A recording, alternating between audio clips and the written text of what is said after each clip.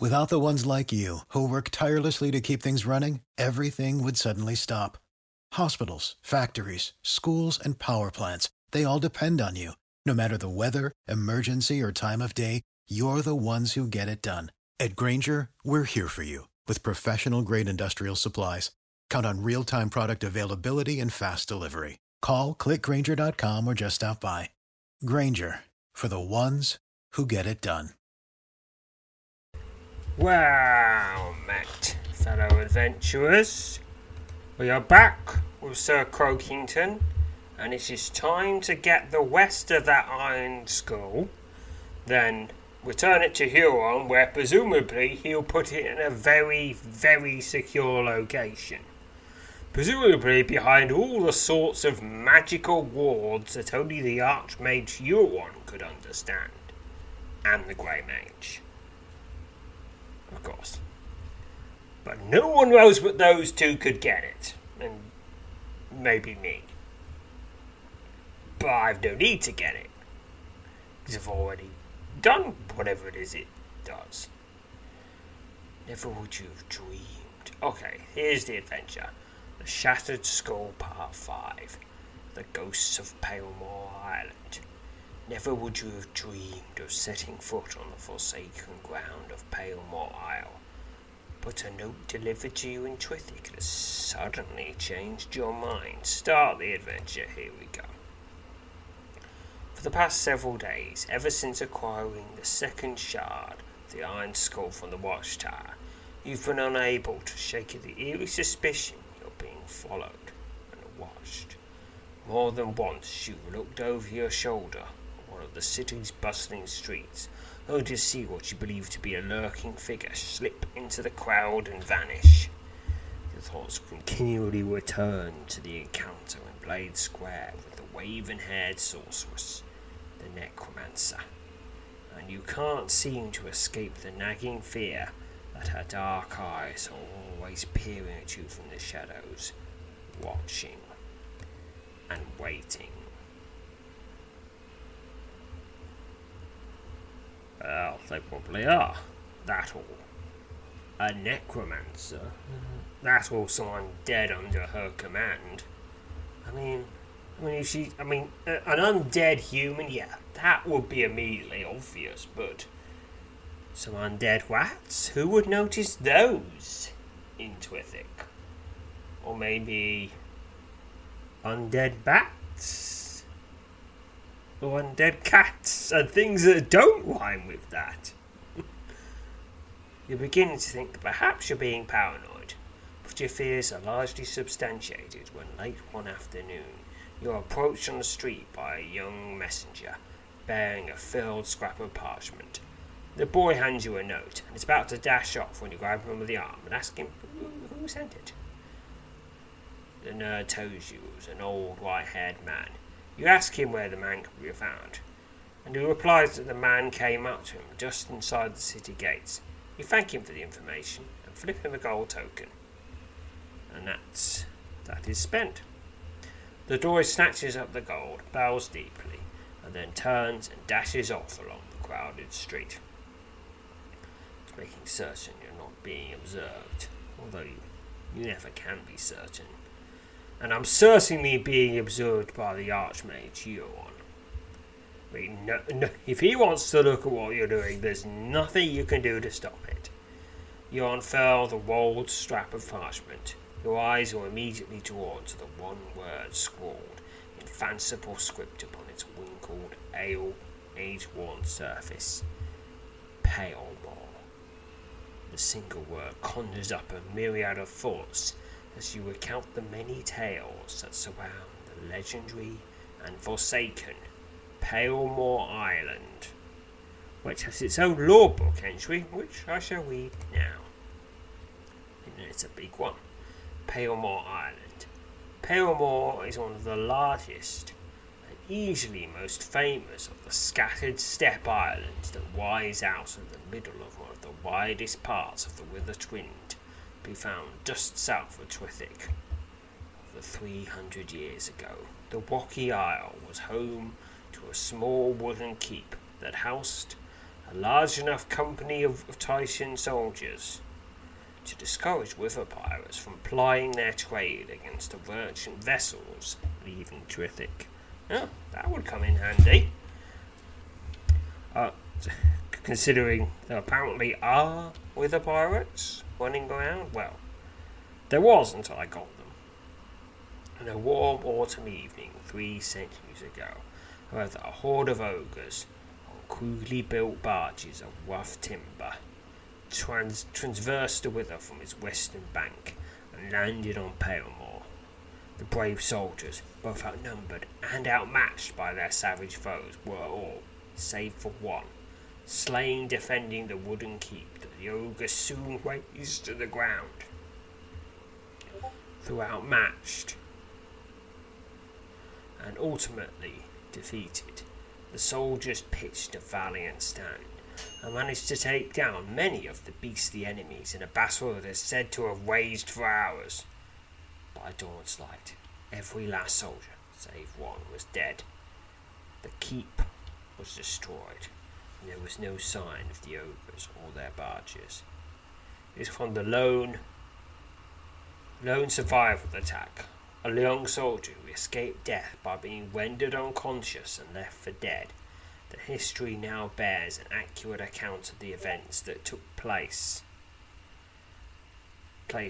on Palemoor Island on that warm autumn evening so very long ago. It's long been assumed that by many, the one or more ruthless river pirates,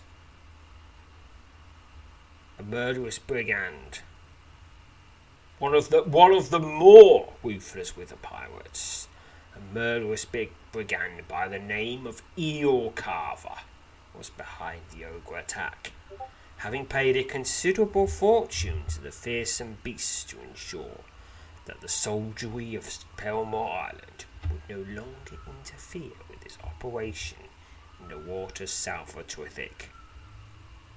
Eel Carver and nearly 24 other wither pirate captains were captured and hanged following the attack on Palemoor Island, though none ever admitted to being in league with the ogres, but, well, you still hanged pirates, so still a win. Palemoor Island, out of respect for those who have fallen there, was declared to be forsaken land, where no one would be permitted to tread, ever since the fateful events of that evening long ago. All with the traffic moving south on Trithik has respectfully and even fearfully given the rocky steppe island of Palemoor a wide berth. Yeah, there we are. We have history. Despite the eerie nature of the note, you feel a sense of relief, as if the danger that you have suspected of stalking you through the shadows of Trithik these past few days has at last stepped into the light. You have little doubt that the necromancer you encountered in Blade Square, who now possesses the last remaining shard of the skull, is the author of the summons you now hold in your hands, a summons you have every intention of answering, even though it seems it will take you to the very shores of the cursed island of Palemoor. Yeah. With your every thought now bent on retrieving the final piece of the iron skull, you quickly make the necessary preparations for a trek to the Forsaken Island. While you realise you would like to be walking to grave peril, you have no intention of allowing a chance to put an end to this dark business to slip away. As you turn over these thoughts in your mind, you decide to set out at dawn tomorrow for the village of Boar Cove. The village is situated just upstream from the Steppe Islands, and you hope you will be able to obtain passage to your destination. Despite your eagerness to travel to Palemoor and embark on what could be the final chapter of your mission, you're not certain it is wise to carrying with you the 2 shards of the skull now in your possession. Suddenly, a thought occurs to you. You wonder if perhaps Thane Poland would agree to place the iron skull in safe keeping for you while you travel to Palemoor. You also realise you could attempt to hide the skull somewhere in the city. Now, normally, I would just pass the skull to Thane Pond because he's my best friend, and he just happens to have a castle, which is a very handy place to put things, and an army, which is a very handy thing to put in front of things you want to keep safe. Yes. But the previous 7, it must be 7 times I played this adventure, I always hid the skull. The first time it was just in the city, the rest of the time was with Thane Pond. So I want to see what happens if you keep the skull with you.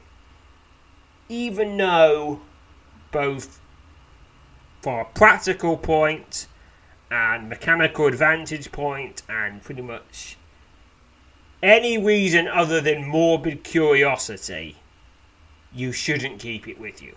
But I am morbidly curious, so I'll decide to keep it with me. It's not a smart thing to do. Will not give me any mechanical advantage.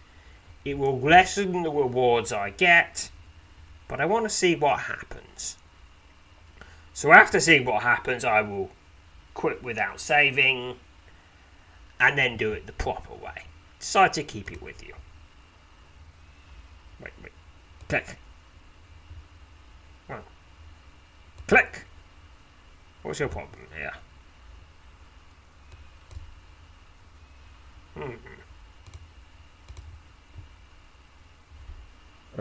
Just gonna pause for a bit. Although you realise that taking this skull with you to what will likely prove to be a perilous rendezvous on Palemoor Island, it is not without great risk. You feel it is still far safer than letting the item out of your sight. With this thought in mind, you set out at once from Trithik, eager to reach Palemoor Island and bring about the end of this treacherous business. Only a few miles south of Trithik, you arrive at the small village of Boar Cove, which is located just upriver from the scattering of step islands, in the midst of which lies Palemoor Isle. And I hope they should put another fortress on another one of these islands, because there are wither pirates, and we should keep an eye on them. It could also help with, admin stuff. And have a place to put the lifeboat people. An inquiry at the local bread house finds you a man who offers to transport you to Palemoor on a small but sturdy boat. The middle-aged, haggard-looking man tells you the passage to the island will be 25 gold. Well, what's it to be? He asked pointedly. 25 gold is a real bargain for going near that cursed place. Alright, it is a bargain. It is a bargain. But I'm going to seek another way, just to see what they are. You decide not to take up the man on his offer, and instead look for another way. To several more inquiries about the village, you are dismayed to find no one else willing to make the relatively short trip to the island. You realise your only other hope of reaching the island, other than returning and agreeing to pay the man 25 gold for the passage, is to somehow acquire your own boat. So I could buy a boat, or I could steal a boat, or I could just have him sail me there. You know what? I'm going to buy a boat! Your search for a boat turns up a man in town who offers to stow you his sturdy craft for only 10 gold. She'll do well for you, he says, looking you over carefully. So just 10 gold and I get a boat. But of course, I have to sell it. I have to row it myself then. And I'm not familiar with these waters. Or I could attempt to steal a boat. Just going to see what happens if I do that. Many boats lie tied to the village pier, and after realising no one is watching them, You make an attempt to steal one. Right, pick your number. Alright, bonus of 86. 10 from luck, 20 from mind, 20 from agility, and 36 from thievery. Pick now! 99. You succeeded with 16 experience to thievery. With little difficulty, you untie one of the sturdier crafts from the end of the pier and are soon on your way across the mist-laden, turbid waters of the Withered Wind. Right. You pilot the small but sturdy boat out across the misty, dark waters of the Withered Wind. Without too much difficulty, you manage to find your way into the rapidly flowing channels that run between the Steppe Islands, as the shadowy spectre of Palemoor Island looms into view ahead to the east. You suddenly discover the boat is stuck in a strong current and being dragged swiftly towards a sharp outcrop of rock, rising out of the water next to a smaller neighbouring island. Gripping the oars tightly, you struggle to take the small craft off of its deadly collision course, picking a number. Bonus of 74. 20 from might, 18 from body, and 36 from seamanship. One of the few times that is actually used.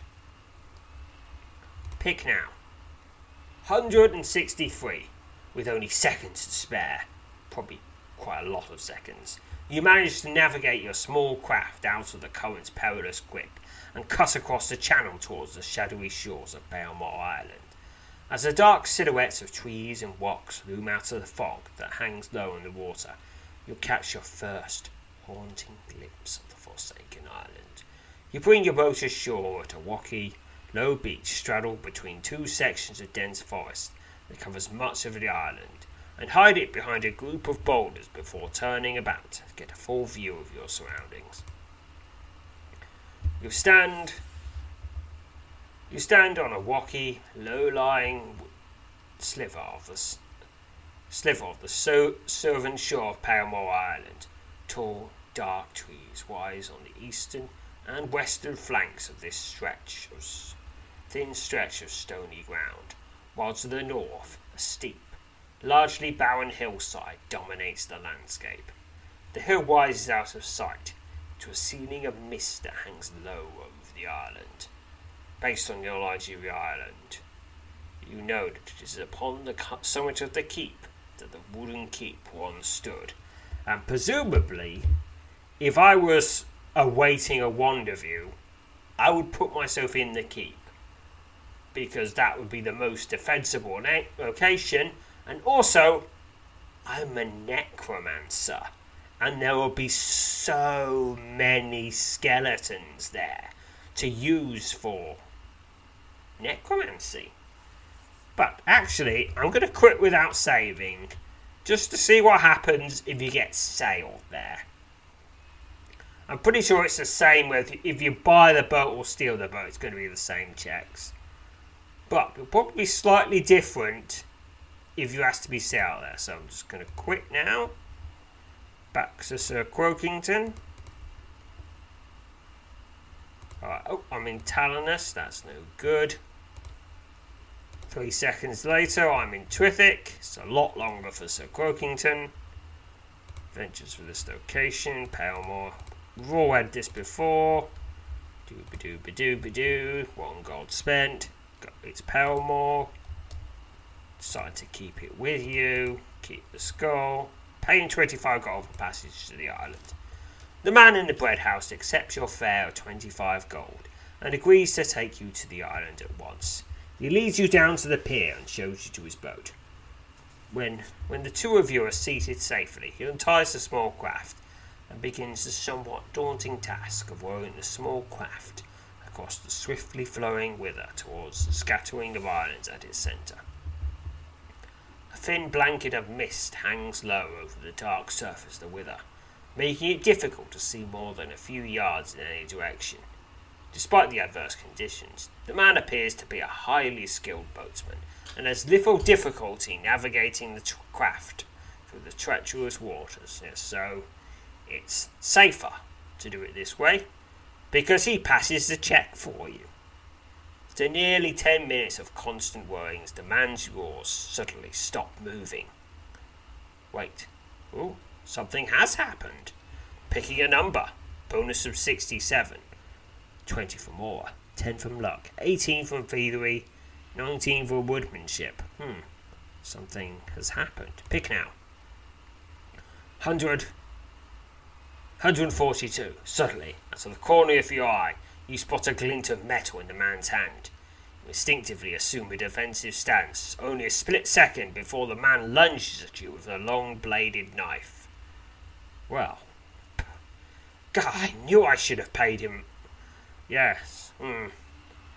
I shouldn't have paid him all in advance. Yes. Now he's already paid. There's no reason not to kill him. You twist to the side, narrowly dodging his attack and counter with a solid blow that sends him toppling overboard into the dark, frigid water. Your assailant, rendered unconscious by the force of your blow, sinks slowly out of sight beneath the turgid surface of the river. Well, that didn't go as well as I thought it would. So you believe the man was simply attempting to rob you once you were at his mercy out in the water. You can't help but wonder if the surprise attack is somehow connected with the dark business that brought you here. With those thoughts churning in your mind, you set to the task of piloting the small craft to Palemoor Island yourself. You pilot the small but sturdy boat out across the misty dark waters with a wind. Without too much difficulty, you manage to find your way into the rapidly flowing channels that run between the Step Islands. As the shadowy spectre of Palemoor Island looms into view ahead to the east, you suddenly discover the boat is stuck in a strong current and being dragged swiftly towards a sharp outcrop of rock, rising out of the water next to the smaller neighbouring island. Gripping the oars tightly, you struggle to take the small craft off the deadly collision course. It's the exact same check as before, because apparently he didn't even get me past this, and then he tried to rob me. Alright, he's drowned now. Pick now. 78 success. Despite your valiant attempt to maintain control, the small boat crashes into an outcrop of rock and flips over, casting you into the dark, frigid waters of Withertwind. As the damaged wooden craft sinks slowly out of sight beneath you, you struggle to swim across the rapidly flowing channel towards the distant, mist-shrouded shores of Palemoor Isle. Your strength and endurance are put to the test as you desperately swim through the turgid waters for the shore of Palemoor Island, picking a number. Bonus of 105! 20 from might, 10 from agility, 18 from body, 20 from spirit, 19 from woodmanship, and 18 from seamanship. I think I'm gonna make it. Pick now. 179.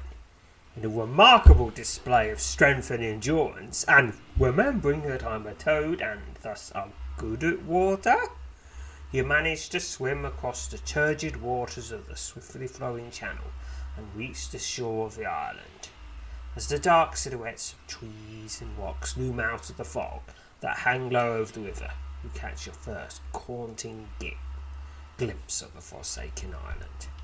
You step ashore at the rocky low beach straddled between two sections of dense forest that covers much of the island. Take a few moments to catch your breath. You turn about to get a full view of your new surroundings. Okay, this was the same as previously. Okay, since this isn't the proper one, what was it? I'm going to examine the area closely first.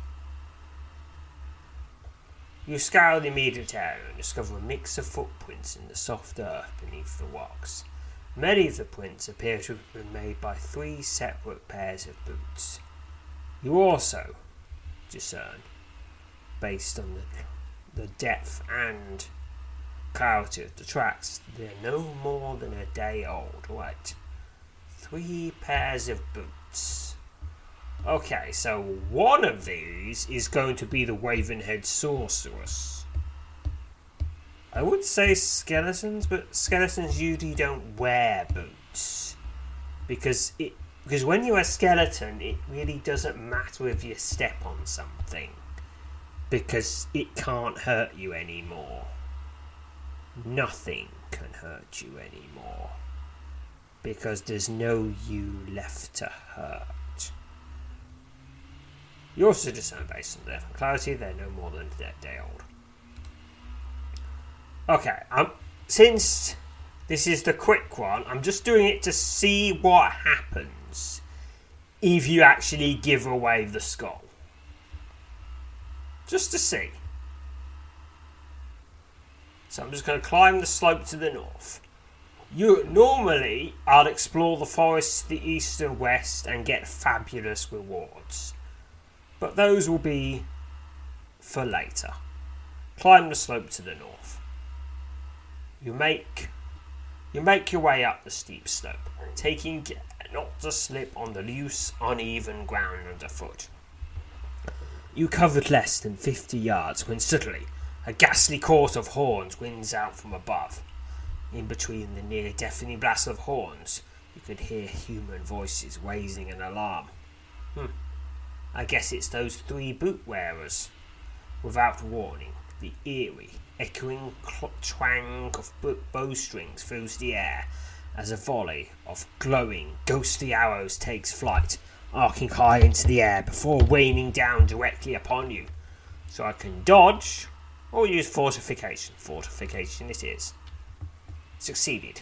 You call upon your power of fortification, and almost at once a shimmering curtain of silver sparkles appears before you. The volley of ghostly arrows strikes your magical barrier and vanishes. With the eerie blast of the horns still ringing in your ears, you wisely retreat to the base of the hill. Okay, let's climb the slope to the north. Okay, I cannot go up there yet. Explore the forest to the west. Less than 50 yards inside the edge of the trees, you come upon a startling scene. Kneeling in prayer next to a large rock, his chain-clad head resting against his clasped hands as they grip the grey pommel of his sword, is the glowing apparition of a knight. The ghost turns and faces you for a moment as you approach, but quickly returns to resting his head against his hands. You attempt to speak with the knight, but gain no response. What if I used the power of necromancy? It succeeded, but it didn't actually do anything. Head back the way you came. Okay, looks like I've got to do stuff down here. Explore the forest to the east. You've wandered only a few dozen yards into the forest, where the shadowy wood springs eerily to life. All around you, in the dark, fog-shrouded forest, a gruesome, spectral battle scene is taking place.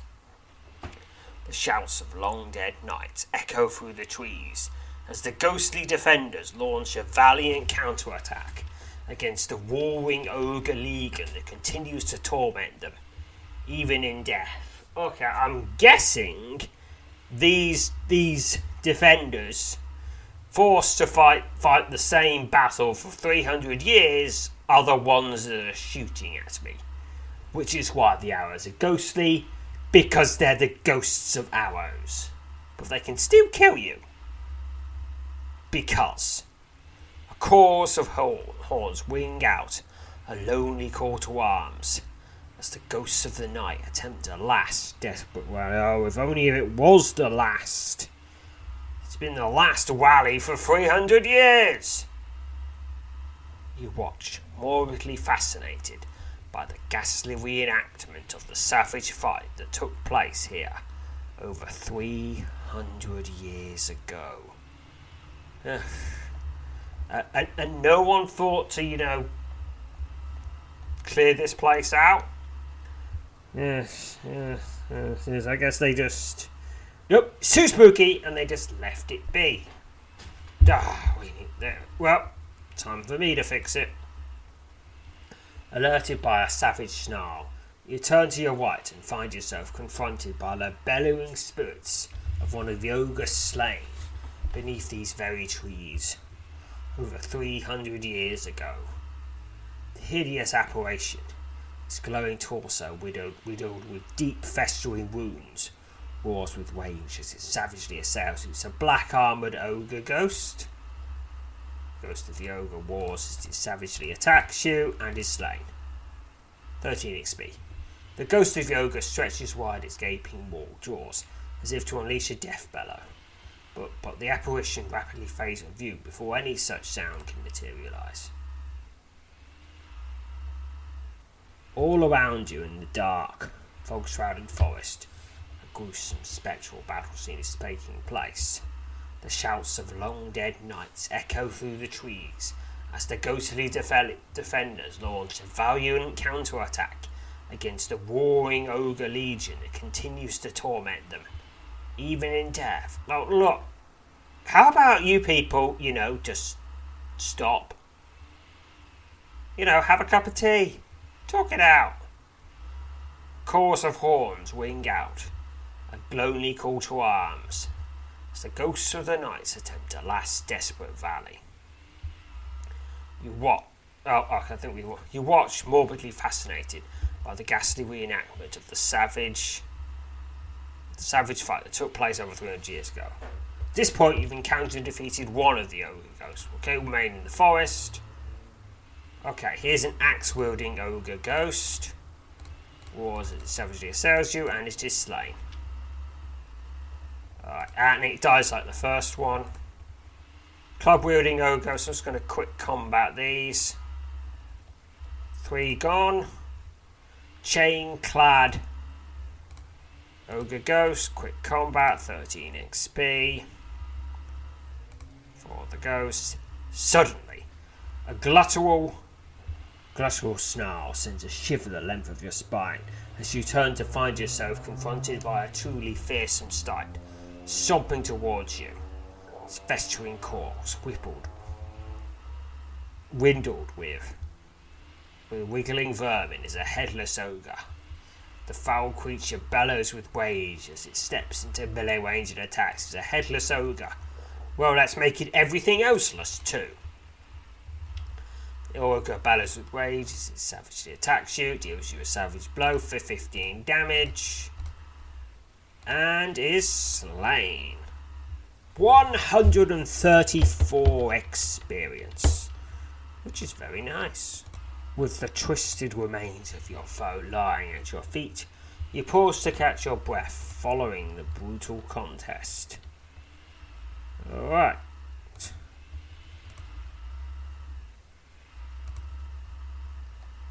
Well, that's 5 defeated.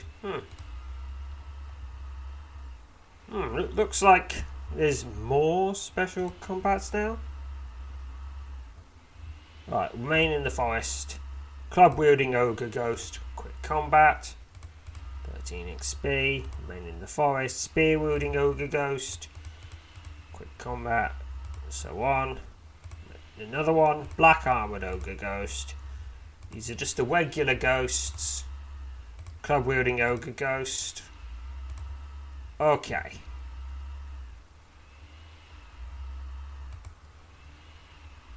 A massive watting ogre. Okay. This is a new one. Guttural snarl sends a shiver the length of your spine, and turn to find yourself confronted by a truly fearsome sight. Stomping towards you, his festering corpse riddled with wriggling vermin, is a massive, rotting ogre. The foul creature bellows with rage as it steps into melee range and attacks. Massive, rotting ogre. The ogre bellows with rage as it savagely attacks you. Savage blow 15 damage. Alright, let's keep going. It is slain. Another 134 experience. Just going to edit that into the wiki. With the twisted remains of your foe lying at your feet, You pause to catch your breath following the brutal contest. Well, that's 10 down, keep going. Axe-wielding Ogre Ghost, quick combat that, 13 XP. Then Chain-clad Ogre Ghost, quick combat, 13 XP. Axe-wielding Ogre Ghost, quick combat, 13 XP. Spear-wielding, 13 XP, quick combat.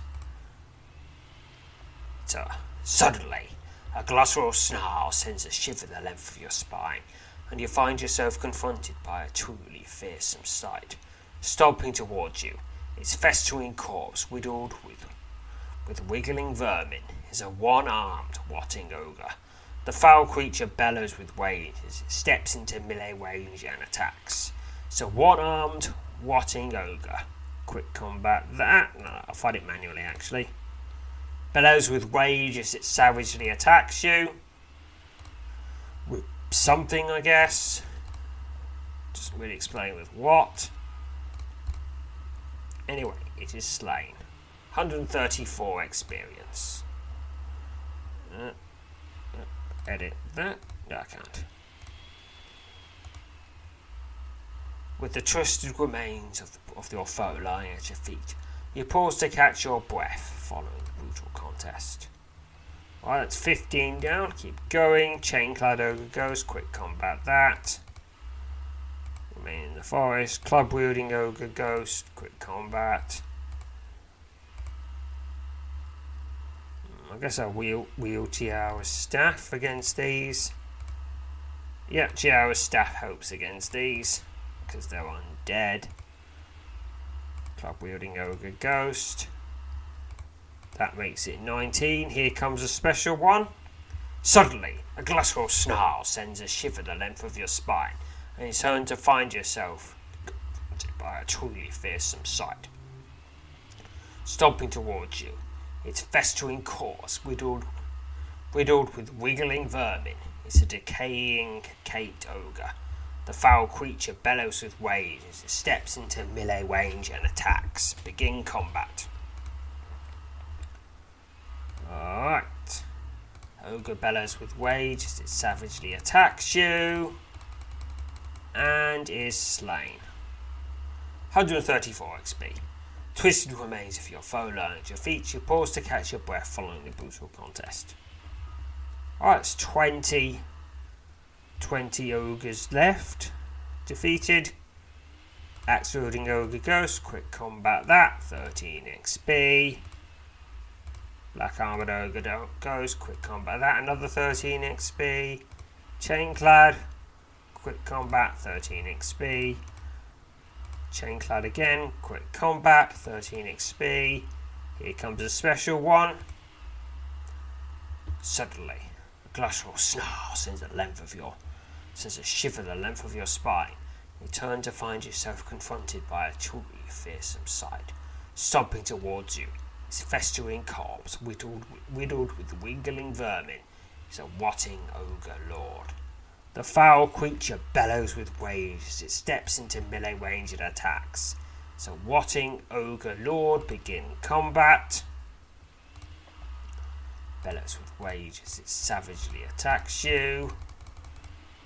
And is now slain. 135 experience. Guess it's slightly tougher than the previous ones. With the twisted remains of your foe lying at your feet, you pause to catch your breath following the brutal contest. Alright, let's remain some more. Spear-wielding Ogre Ghost. Quick combat that. And then Chain-clad. It's also quick combat. Spear-wielding. Quick combat. Black Armoured. Quick combat. Here comes a special one. Suddenly, a guttural snarl sends a shiver the length of your spine, and you've turned to find yourself confronted by a truly fearsome sight. Stomping towards you, its festering corpse riddled with wiggling vermin, is a three-armed ogre corpse.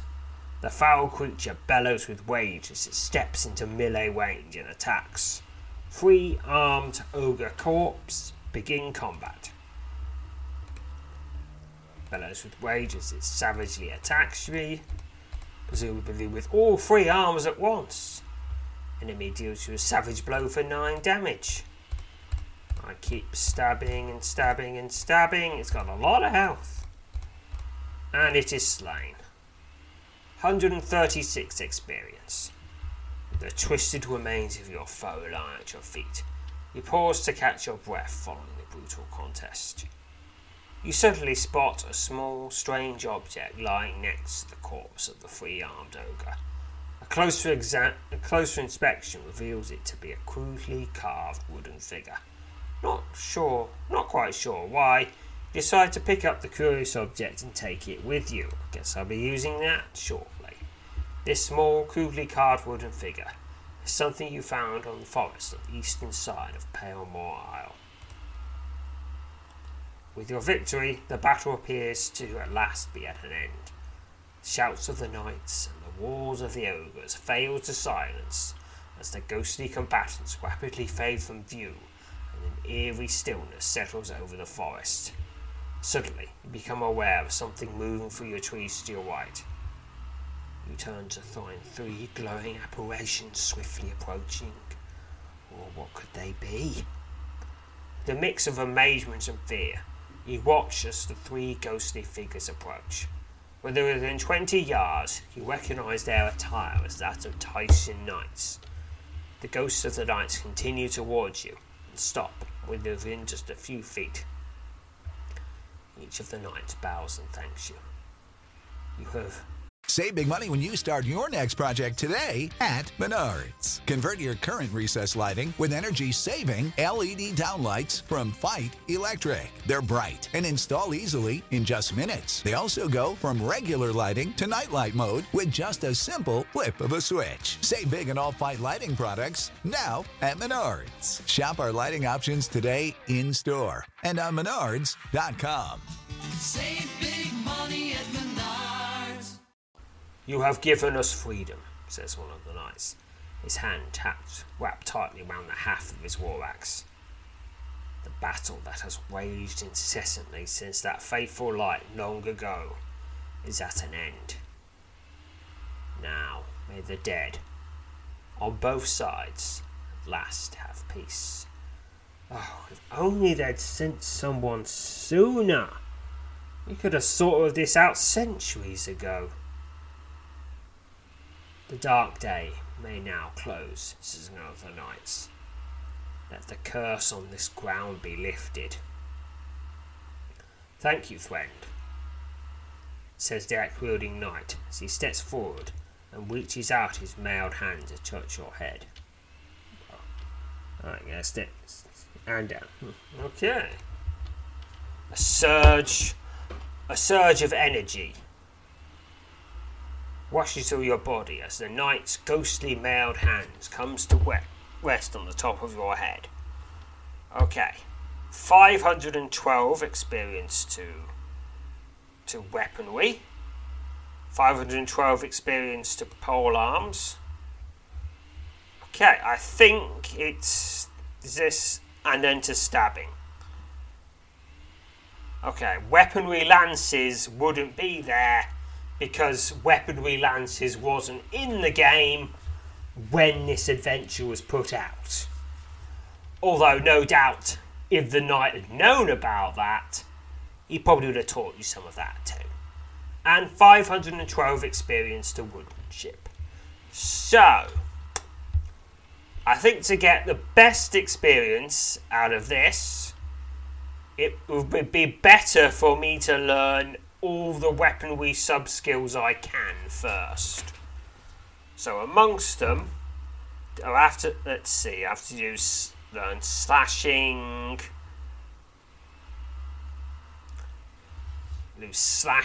hacking, bashing, all the ones you can learn at Chauffeur's Yard in Talanus. Probably also learn weaponry staves. Yeah, and good. I already have horsemanship, so the axe-wielding knight bows and steps back. Yes, okay. When I do this for real, I'm going to learn more of my weaponry sub-skills. because I might as well get this experience if it's so easy to get. The sword-wielding knight steps forward and lays his mailed hand on your shoulder, and a bit more of me as well. A warm sensation runs through your body as your wounds are healed. Yep, fully healed. The knight bows and steps back. The unarmed knight steps forward and waves his hand over you. 512 experience to General. He bows and steps back. Great evil still exists on this island, says the axe-wielding knight. The spot where the old fort stood is the mark of a dark sorceress. She holds sway over the dead of this place.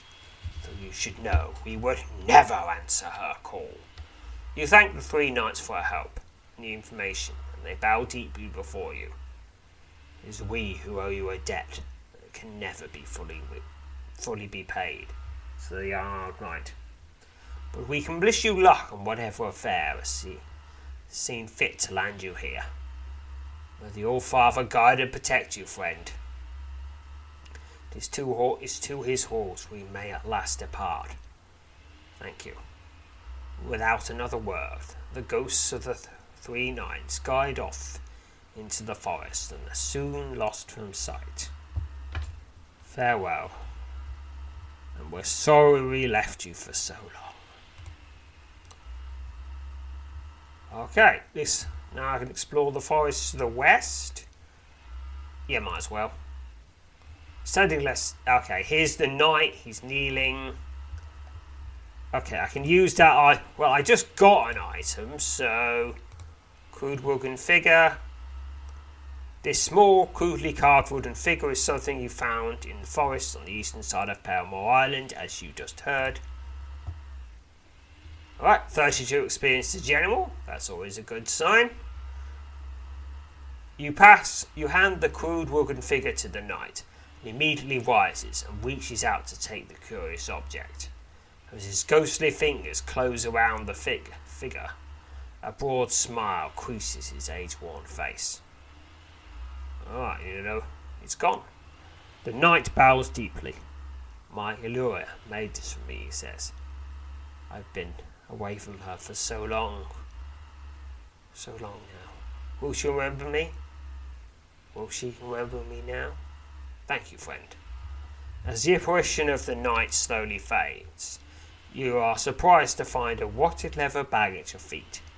Much to your surprise, the small pouch contains a small quantity of adventure tokens. That's 8 of them. Yes. So it turns out, I always thought that the fighting these ogre ghosts was optional. Because I literally never tried to climb the hill first. But it turns out it's not. So it's not 8 AT for finishing the ogres. It's 8 AT for going west a bit and handing over the item you just got. So it's 8 very easy AT.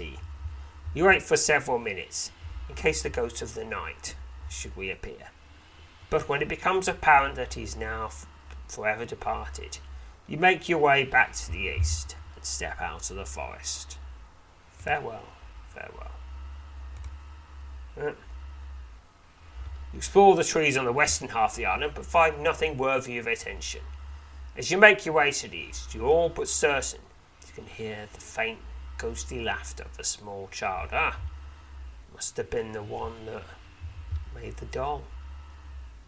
Oh, probably many years alone. Well, without a dad. But presumably there were probably other people to fill in, but still sad. But now they're united. Alright, climb the slope to the north.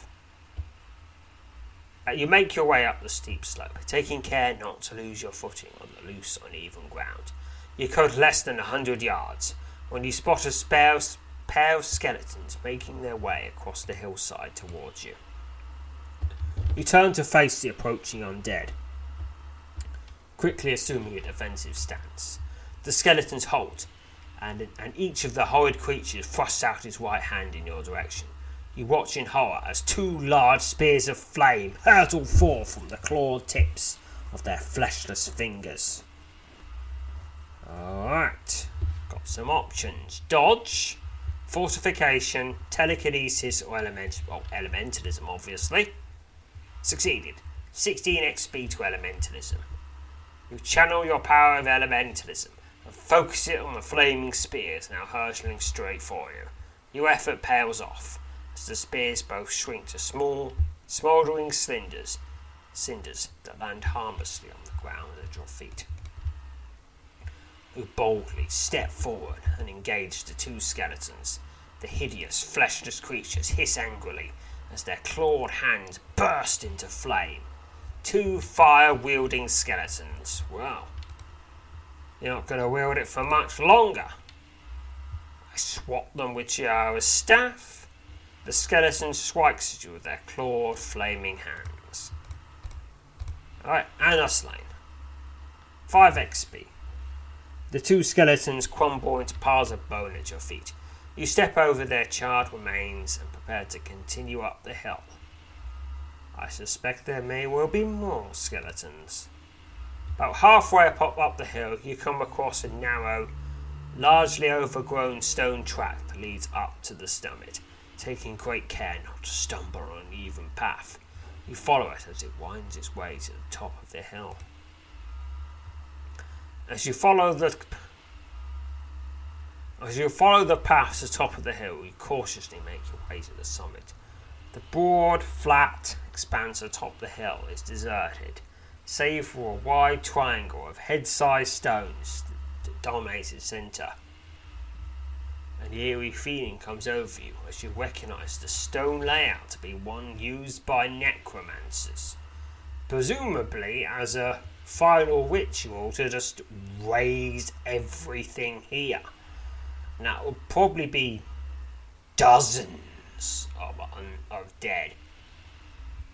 And that's just the ones in the battle. Presumably there'll be others as well that they won't be, warriors, so not so big a deal. Alright, what does divination say anyway? Failed. You're unable to discern anything further regarding the triangle of stones. Well, approach the triangle of stones anyway then. You step forward. As you near the first of the stones, the ground within the triangle tremble, then suddenly bursts open as dozens of clawed hands tear up through the earth. An entire legion of undead rises out of the broken ground within the triangle of stones. The haunting stare of every last one of the undead is fixed on you. The ghoulish legion suddenly parts as a thin, raven-haired woman in a black tunic and studded breeches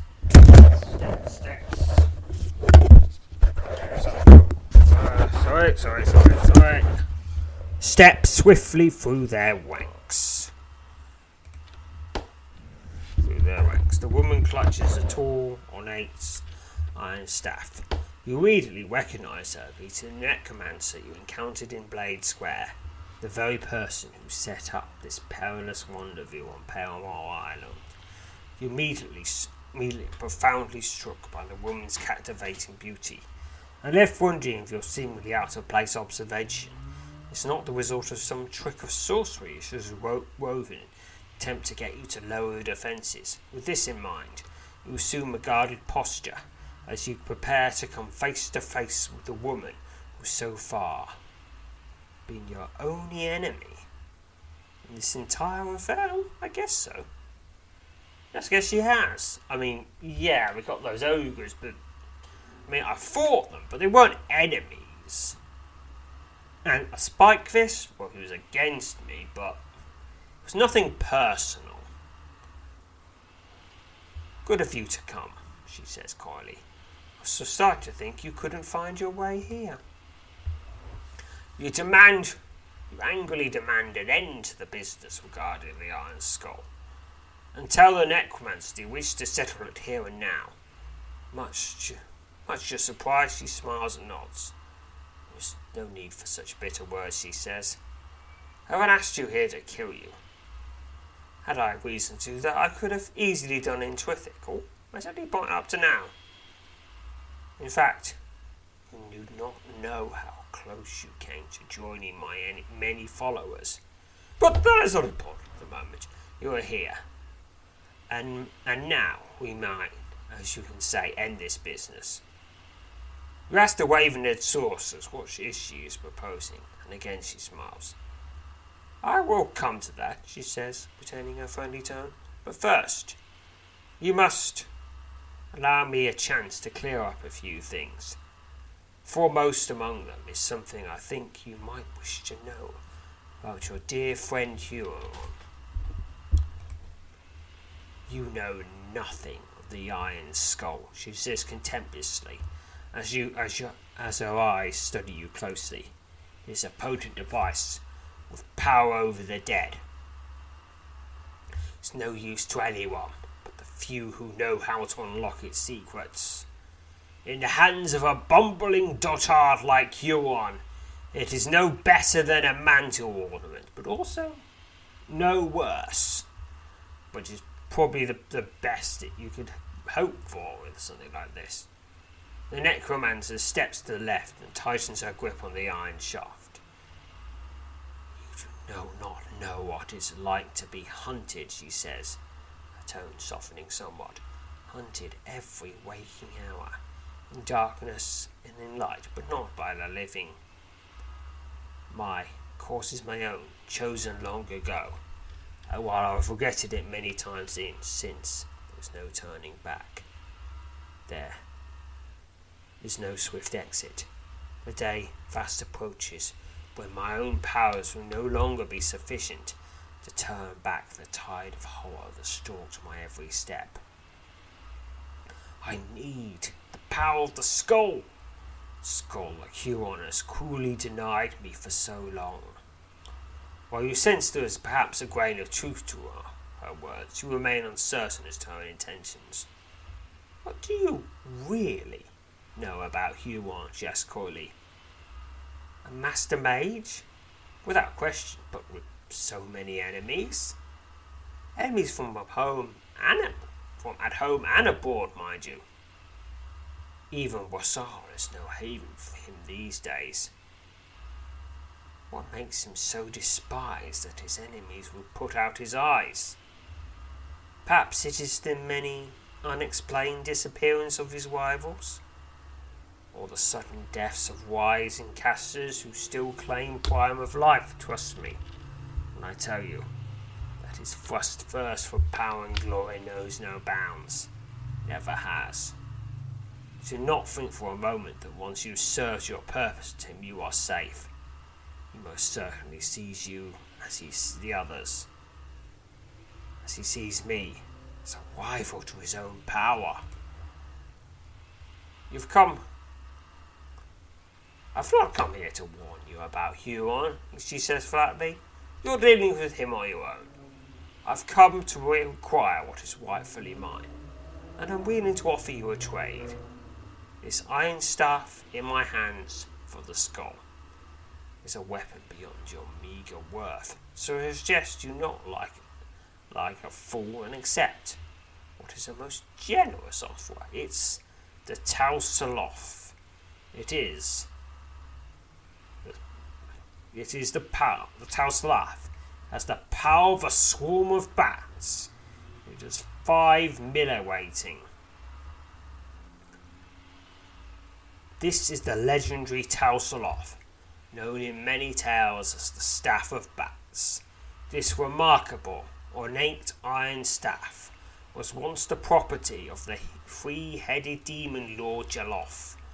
Many indeed are the spine-chilling stories that surround this magical weapon. The potency of this weaponry increases as your level of mastery in the art of necromancy rises. It is obviously a magical weapon. The necromancer senses your hesitation and scowls. I ask you again, do not play the part of a fool, she growls. Though you realise it's not likely you can trust the necromancer, you're also not certain if it would be wise to engage her. Okay, I'm gonna click the three options are: agree to trade the skull for the staff, refuse the offer, and demand she give you the last skull fragment. That's gonna lead to a fight, and attack her, which is a fight. Alright, I'm gonna do it. I'm gonna trade the skull for the staff. But this is not how it will really go. This is just to see what happens. Very well, she says, as a smile melts off her face and replaced by a sinister steel. But I rather fancy this staff. And I shouldn't wish for it to be sullied in hands such as yours. I'd rather just take what I want. Before you can react to her sudden change of demeanour, two pairs of strong, rotting arms lock around your chest, neck from behind. The necromancer thrusts out her hand, and the pieces of the iron skull rise out of your belongings and soar through the air towards her waiting gasp. That was simple enough, she says, grinning. Now, I leave you to your demise. The words have barely left her lips when you break the gasp of your unseen foes and turn to find yourself face to face with a pair of hideous ghouls. The flames erupt from the decaying flesh of these undead creatures as they stagger forward, swiping at you with their clawed hands. This is two burning ghouls. Alright, and this is a way to do it that is, I don't know if anyone's ever actually done it. Presumably someone has, but it's never been recorded on the wiki. Two burning ghouls begin combat. Swing your staff. The burning ghouls strike at you with their rotting, flaming limbs. And they are slain. 5 XP. The pair of burning ghouls collapse at your feet. You step over their smouldering corpses and prepare to engage the necromancer. Well, I tried to be civilised about this. I tried to settle this nicely. You could have just traded the staff, and you'd have got the skull and your life. But no, you got greedy. You got greedy, and now you're going to lose everything. Starting with your life. But admittedly, you are a necromancer, but so you'll probably end up getting that back at some point. You know, as in a way you probably wouldn't like, but still. The necromancer scowls and closes her eye. A split second later, her eyes fly open as a low, ominous hum fills the air. A swirling black portal suddenly opens a few yards in front of the necromancer without delay. Without delay, the waving-haired sorceress rushes towards the Netherall gate. You realise unless you can stop her, she's about to escape with all 3 pieces of the iron skull. Can't be having that. So I've got a lot of options now. I could use archery, gating, telekinesis, illusion. If I had shadow magic, I could use that. And of course, necromancy. Or I could just charge. Ooh, necromancy. Just gotta wonder how this goes. Succeeded. 32 experience to necromancy. Calling upon your power of necromancy. You're elated when, in answer to your summons, the ghosts of 2 knights suddenly appear before the swirling Netherall gate, blocking the necromancer's path. I guess they're paying back. Thank you! The waving-haired sorceress cries out in alarm at the sudden arrival of the apparition and uses her own dark powers to turn them.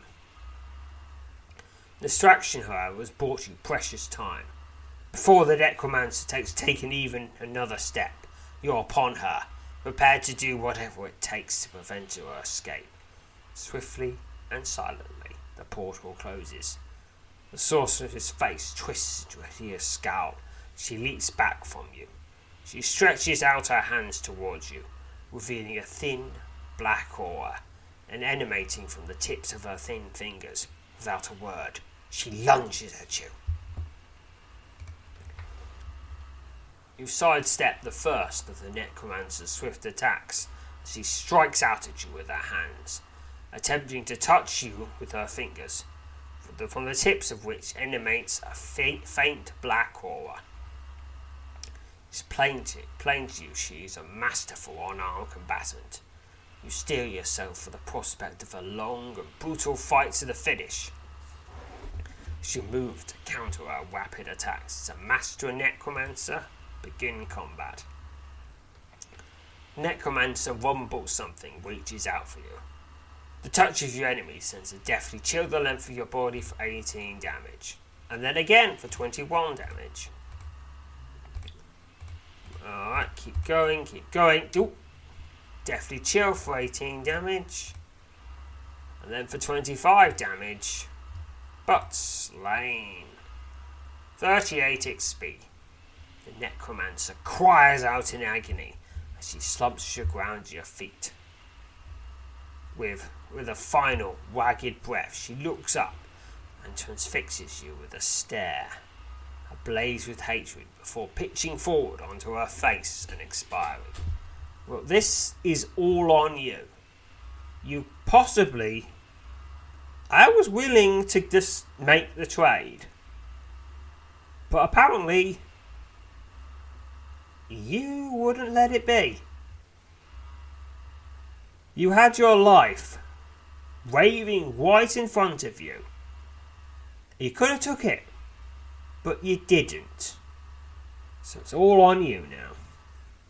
You make a quick search of her body, and much to her elation, you discover all the pieces of the iron skull tucked into a pouch sewn into the inside of her tunic. After examining the fragments for a moment, you place them safely amongst your other belongings. Alright, 2/3 of the skull and the other third. This is a jagged fragment of a human-sized iron skull. The valuable artifact that was stolen from the archmage Huron by the Arcane spy Finfoot. This is the shard you acquired from the necromancer on Palemoor Island. On the ground, only a couple of feet from the body of the slain sorceress, you spot her tall iron staff. Realising the potential value and importance of the item, you pick it up and decide to take it with you. It's the toss off. Alright, wait a minute. Should his melee weighting have increased? Maybe I have to actually equip it for it to have that effect. Alright, what happens if I equip it? Oh, okay, yeah, okay. With my current 70 necromancy, it's got 12 melee weighting. There are plenty of ways to boost that. Tiara staff. We equip the eye shield. Certainly you haven't overlooked anything. Prepare to set off on your way. You step back from the body of the necromancer and turn around, preparing to make your way off the hill, only to find yourself confronted by a massive legion of undead marching to the summit. A swarm of skeletons, ghouls, staggering corpses, ragged wraiths, and ghastly phantasms appear over the crest of the hill and move steadily towards you. With your pulse racing, you hold assume a defensive stance, though you cannot fathom how you hope to survive, or even escape from the overwhelming number of ghoulish foes now closing in. Last possible moment, as the first of the undead legion staggers past without even turning to face you, you realise, with astonished relief, it is not you they seek. The horde of the undead move past you on all sides, and halt around the body of the necromancer. 4 skeletons, 2 on each side, scoop down and take hold of the corpse. Then, in unison, the fleshless creatures rise and stride off to the far side of the summit, effortlessly bearing the body of the slain sorceress. The remainder of the nightmarish legion follows in total silence at their heels.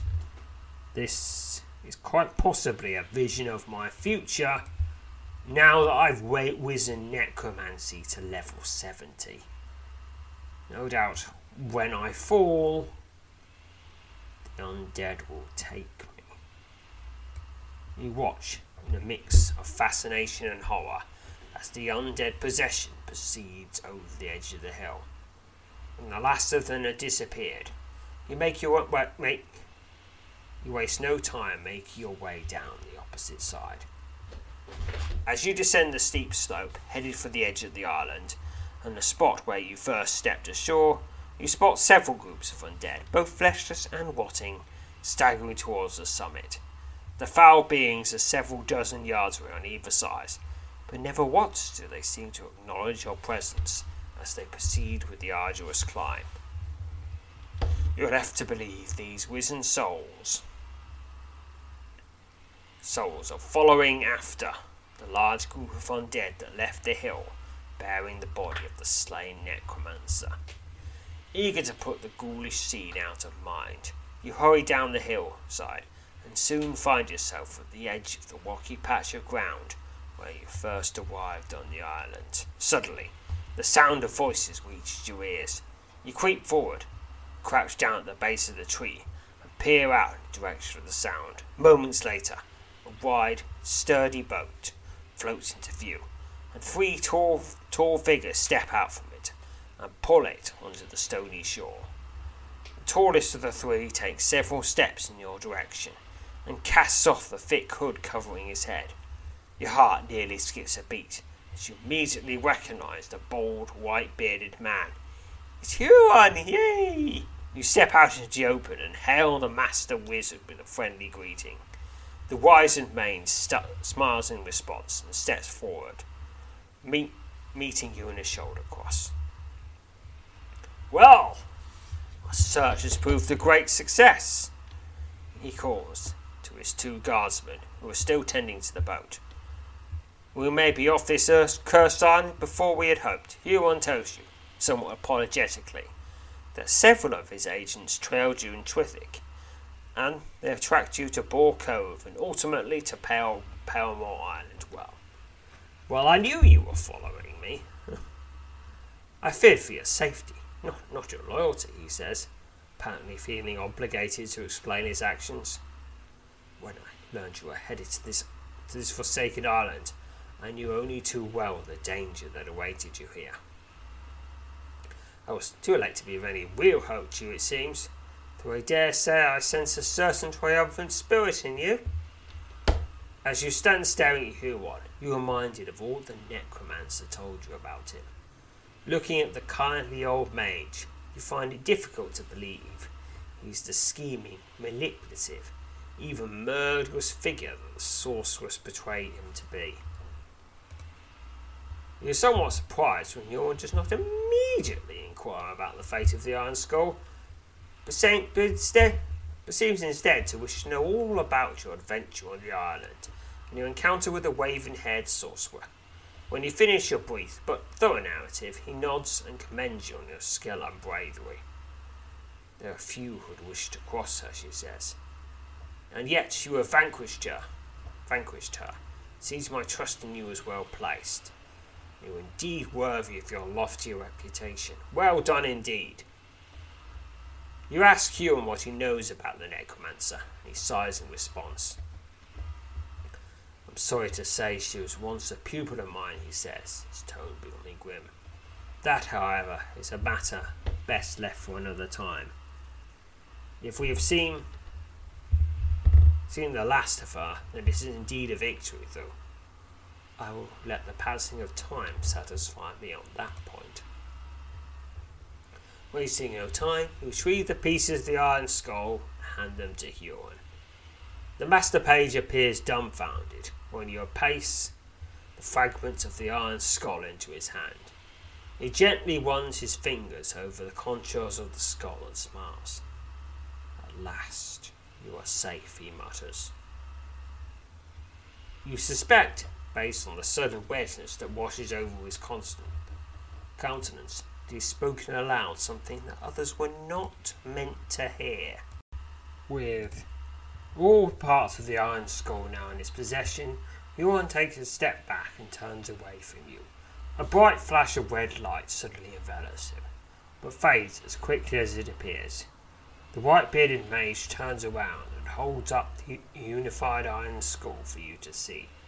Not a single blemish remains on the surface to indicate it was ever shattered. There. There's how I remember it, he says, grinning broadly. Now, the very least I could do for you, my friend, is allow you to gaze into its eyes. That, you see, is where the true power of the skull is to be found. Is this a good idea? Divination? I could gaze, I could decline. What does divination say? Conceded. You sense a powerful aura, 8 XP to divination. You sense a powerful aura of evil surrounding the iron skull.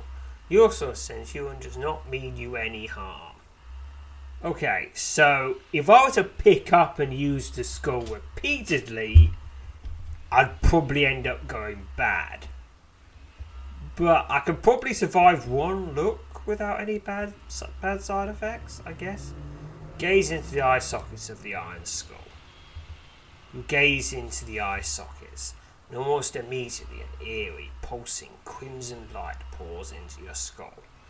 An intense, unpleasant sensation washes over you, and for a moment, the piercing red light emanating from the eye sockets of the iron skull intensifies. A deep chill runs the length of your spine as the red light slowly begins to fade. 7,168 experience to necromancy, which is most of the way to the next level up. In a matter of moments, the glow from within the skull has died completely, and the strange sensation it's elicited has passed. Now you begin to understand, perhaps, the power of the skull, says Huron, as he places the skull in a leather bag that hangs from his belt. It is an item best kept out of the hands of those who might misuse it. It shall remain safe with me from now on. That I can assure you. Okay, yeah. Now, if you ever want me to test out the securities, well, you can always ask. With the skull now safely in his possession, Huron tells his 2 guards, 4 of you are ready to leave the island. He turns around and faces the direction of the steep hill at the centre of the island, and then heads for the boat. I do not need to see this place to know that this is where the dead roam, he says, his third word setting a chill for you. There is still a great evil here, lurking, watching. It's time for us to go. Huron's guards turn out to be worthy boatsmen, and with little difficulty the sturdy wooden craft cuts through the dark, cold waters of River Twind and arrives on the far shore just upriver of the village of Boar Cove. There, a small forest clearing, the mage and his 2 armed companions retrieve their horses, which they will use to return to Warsaw. I had a spell of warding on them, says Huron, throwing to the 3 horses. I would only pity for the would-be thief who tried to make off with them, or the hungry wolf who came sniffing about. You do not in the least doubt his words. Well, I suggest you put a few of those on the iron skull, and on the box the iron skull is in, and on the box that box is in.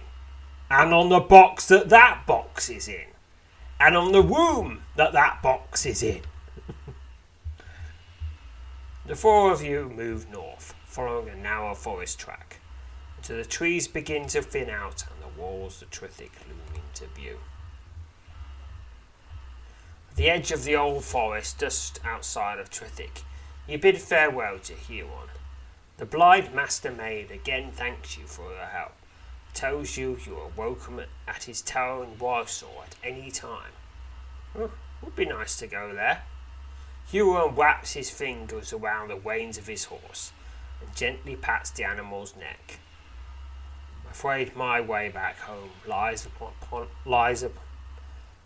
along roads less frequently travelled, he says, making reference to the rugged road on which he and his two armed companions are about to depart. Still, time is of little consequence to me. I should prefer to keep out of sight. May your days be filled with fortune, Sir Croakington. The bold, white-bearded wizard tosses you a cloth pouch and bows deeply before mounting his horse and urging the fine steed onto the road. The two guards ride up to assume their familiar position at his flank. You're surprised to discover the pouch contains a small quantity of adventure tokens. That's 8 of them. With the final wave, Huron and his guards depart, riding off at a casual pace along the rugged forest roads. When at last they are out of sight, you turn and make your way back towards the city.